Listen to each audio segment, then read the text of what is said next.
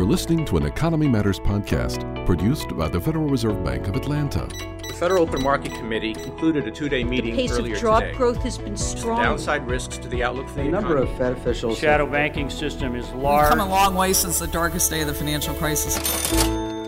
Hello and welcome back to another episode of the Economy Matters podcast. I'm Tom Heinches, managing editor of the Atlanta Fed's Economy Matters magazine, and today we're talking about trends in workforce development with Stuart Andreasen, an economic policy analyst in the Atlanta Fed's Community and Economic Development Department.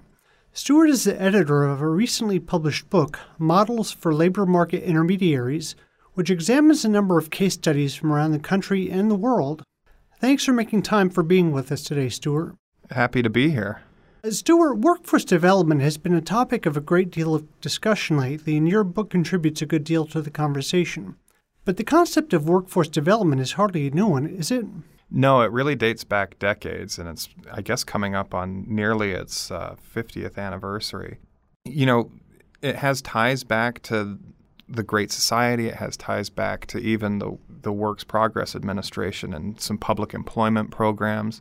Really what we kind of think of as the workforce development system of today started in 1973 with the Comprehensive Employment and Training Act, which had kind of characteristics of what we would call today's workforce development system in terms of job training, but it actually still had some of the older, more public employment programs that came out of the New Deal, including government and nonprofit employment. You know, there's been variations of it since then that have kind of changed things in terms of the program. Today, what we have is called the Workforce Innovation and Opportunity Act. It was passed in 2014 and is really just becoming law. And it's what we really kind of consider the federal workforce development program that funds workforce development boards across the country and states and local communities. You know, there have been economic developments like when the cars came along, the buggy whip manufacturers suffered. There have always been these kinds of upheavals and disruptions. What gave rise to this in the modern era? You know, it kind of comes back to changes in the labor market, the advancement of technology. Now, so some of the things that you talked about obviously caused big changes in the labor market. Even the advancement of cars really changed the way that workers worked. It kind of invented the modern production line factory. But things that have happened today, including kind of the growth of computer and kind of the acceleration of change, has really changed not only workforce development, but education into something that's a lifelong endeavor. And so workers are going to be engaged in the system at various points of their careers. Your book makes clear the changes in workforce development, but has workforce development's role in the economy evolved as the economy itself has changed? Yes. In some ways, there's a higher bar now for employment. You're going to need really some basic skills in terms of getting a job. One of the things that's actually happened with that is that the way that workforce development organizations actually work has not completely changed, but there's been really a lot of evidence that things are beginning to change, where employers are going to be much more involved in developing training programs. And that's one of the things that in the book we found to really be a best practice, was a close relationship with employers. They obviously have a vested interest in a trained and capable workforce. Yeah, I mean, so to the point that a lot of people that have been interested in the workforce development system are actually now calling kind of the state of the art in workforce development a dual customer approach, where job seekers and employers are really considered equal clients to training organizations. Right. Stuart, why are workforce development initiatives not more numerous, given the widespread need for a workforce suited to modern needs? Is it purely because of economic constraints? So I actually have a slightly different answer to that question. I actually think that workforce development initiatives often seem pretty scarce, but there's actually a lot of investment but it's just from a lot of different sources that probably aren't enough from like one source. So there's federal Workforce Innovation and Opportunity Act money. There's money that comes from Pell Grants and student loans that goes a lot towards job training, not just going to college. But there's private and philanthropic efforts to develop training programs. And there's small, even, just kind of voluntary training programs, employer-led training, union training. So it's pervasive, but there's not necessarily kind of one centralized area where someone can really get their hands around the scope of everything that's happening. So that it kind of creates a different challenge, which is in coordination and figuring out how there can be scale, because with so many providers, some are better than others. And so it's really kind of a challenge of, I think, coordination and scale. So have the sums devoted to workforce development grown over time? Or is there a relative baseline constancy? It's hard to figure out. They change a lot. So we talked a little bit about the federal funding, which is down quite significantly. Even since the 80s, there's an estimate that it's, in terms of an inflation-adjusted investment from the federal government into whatever line of the federal workforce system, so workforce boards in particular, is about 83% lower than it used to be, which is 83 astounding since 1980. And that estimate was a change between 1980 and 2008. So it's fallen to what, the private sector, local and regional governments to make up? Exactly, and Pell Grants and student and it's fallen to the Higher Education Act. So Pell Grants have doubled in the last few years, from about $15 billion a year to about $30. So that's pretty significant change, but it really changes the venue in which workforce development can happen sometimes. Right. The place has to be able to accept student loans or be engaged in kind of local and independent fundraising. Right. Stuart, the book you edited concerns, among other things, a discussion of some of the most promising practices to prepare workers for the labor market. In your opinion, what practices have in fact had the most success, and do they have common denominators?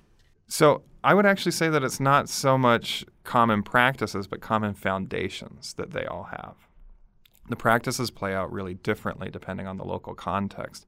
But the foundations that they all have is that they're linked to their local labor market.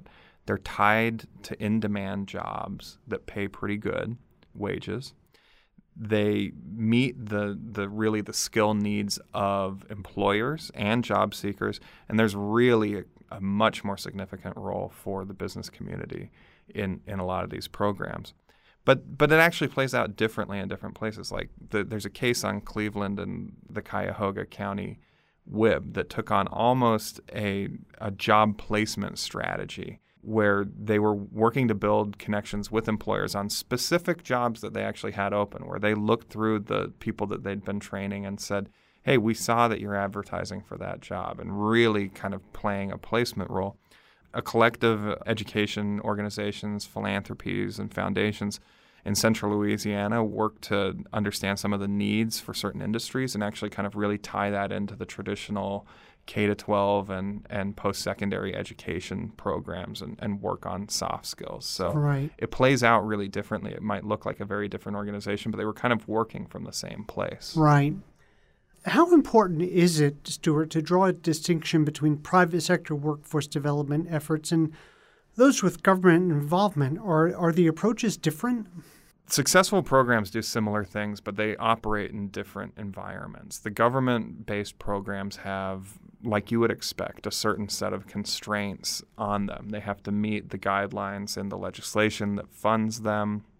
And this might be the Workforce Innovation Opportunity Act organizations. It might even be the Pell Grant organizations, in that the Pell Grant organizations Pell Grants can only be spent at certain institutions, the same way that workforce boards have, kind of specific boundaries. They can only spend a certain amount of money on youth that are still in school because right. those youth are served by the education system. Private efforts don't have that same level of kind of boundaries or restrictions or reporting on them, but they're likely to face different donor-driven requirements.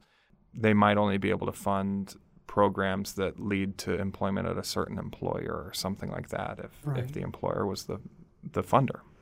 Right. Well, we've been discussing the various levels of effort involved in workforce development. What challenges are involved in coordinating these efforts of various players, different levels of government, technical schools, the private sector, et cetera, so that the right hand knows what the left is doing? Well, I think you hit it on the head, in that it's really, really difficult to get all of these people together. I would imagine. Because you're ranging not only with a whole bunch of different organizations, but different organizations that have different rules and different even motivations. The smaller organizations are probably facing different challenges than larger organizations. And so it's a diverse group that has similar goals.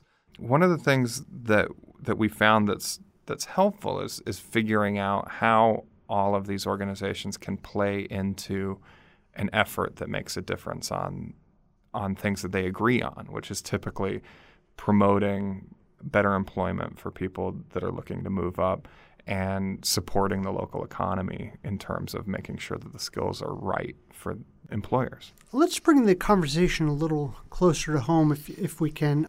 How does the Southeast compare with other regions of the U.S. in terms of workforce development, and why? You know, it's difficult to say how different it is. I mean, there are things that we know that are historically different about the Southeast. We don't have unions that are as strong as other parts of the country, right, just because of the way that our history is played out. So that means that there's probably a little bit different, but context that people are working in, but it's not necessarily completely different. We know that there are unions in the South, and they play a huge role in training workers across the whole Southeast. There is a huge focus, though, on workforce development. The Southeast in a lot of places is growing quite a bit. In other places, not as much, but that's a different workforce development challenge. So I think that all of the places, whether it's growing and urban or more, kind of steady state and rural, they're working on trying to build skills for different reasons. I think there's a huge entrepreneurial spirit in that a lot of organizations are starting to think differently. We've seen some really promising cases out of Nashville and Birmingham and Atlanta and Miami, really across the district that we cover in the Southeast. But it's difficult to say. I would say that, from a lot of the models that we've seen, the Southeast isn't late to the game, but they're not necessarily early. But they are really able to really start. We're starting to see a lot of kind of new, exciting things happening. Stuart, your book discusses workforce development efforts across the entire U.S., but I wanted to discuss a couple of them in the Southeast. In your book several years ago, some healthcare employers in the Nashville area began having a hard time finding qualified employees. Healthcare is a growing sector everywhere, of course, so I have to imagine that this sort of situation is being encountered elsewhere. But how did the Nashville area deal with its workforce development need in this case? Sure. In Nashville, really, much of the concern was not only on healthcare positions, but actually healthcare information technology positions. So it's really a growing field as medical records become digitized, as hospitals are processing prescriptions to local drugstores by computer rather than picking up the phone or writing out a prescription and handing it to someone. So this was a challenge not only for the actual hospitals in Nashville, but a lot of the hospital management companies in the area that have just grown there, that are managing networks of hospitals across the country. What they did is they actually set up what I would call kind of brain trusts for the healthcare industry in Nashville. They got a collection of business leaders that formed what they called skill panels to help inform educators and trainers to understand what was happening, to kind of get ahead of data and say, these are the things that we're planning for. We're planning on these types of changes. So we think that, you might be able to match your education and training to some of these changes. They actually did this not only with healthcare, but they did it in advanced manufacturing as well. Interesting. Yeah. Stuart, one chapter in the book focuses on manufacturing employees in North Carolina. And having grown up in North Carolina, I can attest to the fact that state's economy has changed dramatically in the span of a few decades. Major employers used to include textiles, tobacco, and furniture manufacturing, but their presence today is greatly diminished. So when advanced manufacturers wanted to set up shop there, what sort of workforce needs did they encounter? Well, one of the big challenges in a place like North Carolina was that the way that production work happens has really changed. Advanced manufacturing is often different than things like textiles or furniture manufacturing in that those used to be really hands-on. Most and a lot of advanced manufacturing now is really mediated work where production workers are actually kind of behind a computer or they're behind a piece of technology where they're not actually hands-on working a machine, but they're operating and overseeing a machine that's producing something. Right. Those machines, as new products come out, as things change, the actual intermediating machine, their computer, software that they're working with changes as well pretty quickly. Right. A new product comes in, there might be a whole new kind of process that happens. And a learning curve to accompany it. Yeah, and the initial learning curve as well. Especially as you kind of work to transition someone who has really kind of fit chairs together or something like that into a position where they're doing something like computer numeric controlled laser cutting or something like that. So how did those behind the efforts there meet those challenges? One of the things that they really did was, they looked to change what people were learning. And they did some things like teaching people basic CNC processing. But the big thing that they did was with a couple large federal grants for seed money as they actually worked with the training organizations to purchase the types of equipment that people would be expected to use in their jobs. So, workers would go in for training and actually learn on the machine and the software that they would ultimately use in the jobs that they found. That made a big difference. I think that one of the challenges is figuring out how you continue to keep the training equipment current with the equipment of today. Yeah, it makes sense. How important is it for workforce development efforts to reach students versus people who are already in the workforce but have perhaps been displaced by economic disruptions? It might sound Darwinian, but do providers of workforce development see a benefit to reaching certain types of workers to better benefit employers? It's a big question, and I think that one way of saying it is should programs focus on the unemployed or should they focus on the currently employed looking to move on? The programs are really different, and I would actually, one thing that I would say is that people feel uncomfortable about a program that only works with people already on the job is really to just remind them of a concept of a job chain. So let's just say that a worker is a nursing assistant and they go into a training program and get additional skills and are able to become a nurse themselves, a licensed nurse, or on their way to being a registered nurse. Well, ultimately, they're going to leave a position and move up to one that's fitting of their new skills. Then that position will get filled by someone, and ultimately the hope is that it'll reach down to someone who's unemployed. One of the benefits of working with people on the job is that there may be better employer buy-in, really, because they've already passed what might be thought of as kind of the employability test or the soft skills test. Right. Employers could invest in workers that they know have the right attitude and show up and have kind of the bedside manner that they need to do the job that they're doing. The soft skills we hear about. Exactly. Right. So then you've really kind of narrowed it down to just a technical skills problem. Someone needs some additional training or a certification to have a different job. I think that that's really powerful. I think that what needs to happen then is that on the other end is that when you're working with unemployed workers, you need to be prepared to fill those jobs as they come open, to help complete that job chain so that it actually gets transitioned into a position for someone who is unemployed. And that really means focusing on the soft skills. It means focusing on even things like adult basic education for a lot of people. Right. To get them really kind of up to speed on the basics. Sure. Stuart, in editing this book and observing numerous national as well as international approaches to workforce development, you must have seen some common denominators among successful strategies.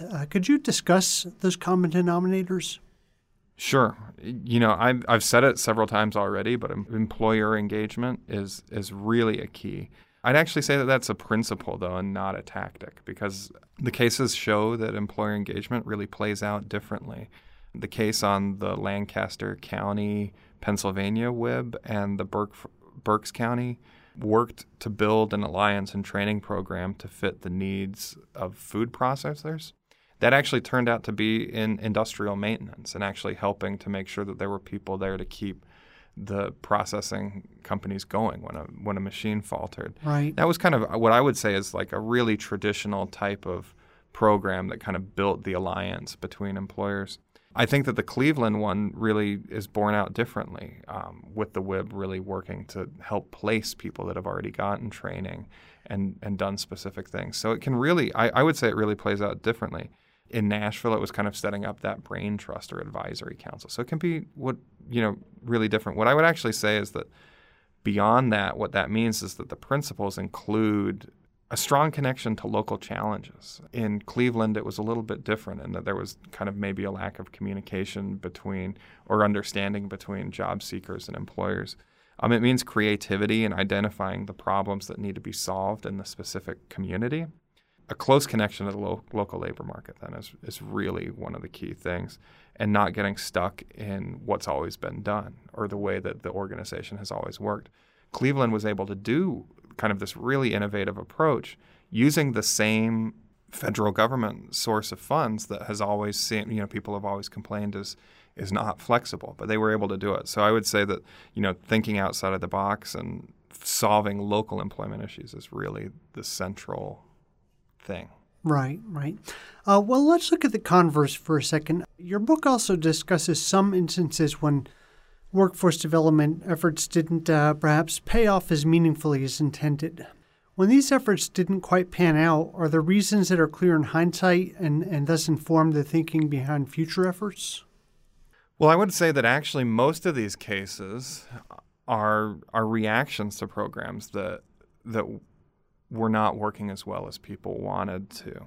There's a case on the New York City Jobs Plus program, which was really a pilot program between public housing authorities and workforce development agencies, and a lot of the wraparound services that come with getting people that are unemployed into work and maintaining affordable housing. I think that what that case showed was that people were really kind of unhappy with the individual successes of the workforce development programs in New York or the public housing programs in New York. And what they found was that by creating a much more comprehensive wraparound program, they started to see much more successful programs. Instead of having a barrier when someone started to make so much money that they had to leave their affordable housing, right. They were able to pass laws and policies that allowed people to stay where they were and kind of build assets and get training and better employment.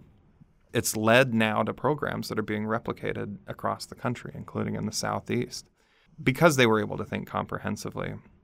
I'd say the previous programs that hadn't worked as well were too focused on, kind of one line of service and one customer. That needs to be broader. Doing innovative things, thinking outside of the box, and working with more people and organizations and agencies, job seekers, employers, finding more partners, not less, is really key. The Southeast is attracting more and more manufacturing employment, which implies the need for, obviously, a capable workforce. For my last question, I'm going to kind of put you on the spot here, Stuart. What's your prediction for the future of workforce development in the Southeast? It's a good question. I think that, the Southeast has got it's a very dynamic area, and it's very diverse too. I would say that the challenges that South Florida has are very different from the ones that we'd see in eastern Tennessee.